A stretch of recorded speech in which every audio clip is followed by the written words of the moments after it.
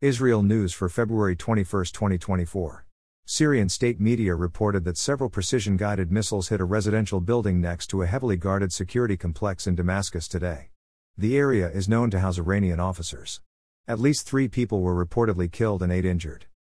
Israeli jets attacked several Hezbollah targets in southern Lebanon today. According to documents recently captured in Gaza, Hamas had secured a commitment from Hezbollah, prior to October 7, to mount a joint attack on Israel. Fortunately, Hezbollah did not join in the attack. Angry crowds chanted slogans against Hamas and Sinwar in both the northern Gaza Strip city of Jabalia and the city of Rafah.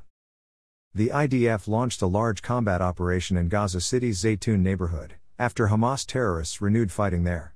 Dozens of terrorists have been killed. IDF soldiers killed in Gaza.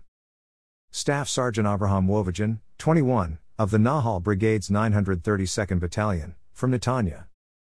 Security forces arrested 40 terror suspects in overnight raids in Judea and Samaria. 3 terrorists were killed in Jenin. Thanks for listening to the Israel AM News Summary. To receive the Israel AM News Summary directly in your inbox, subscribe at www.israelam.com.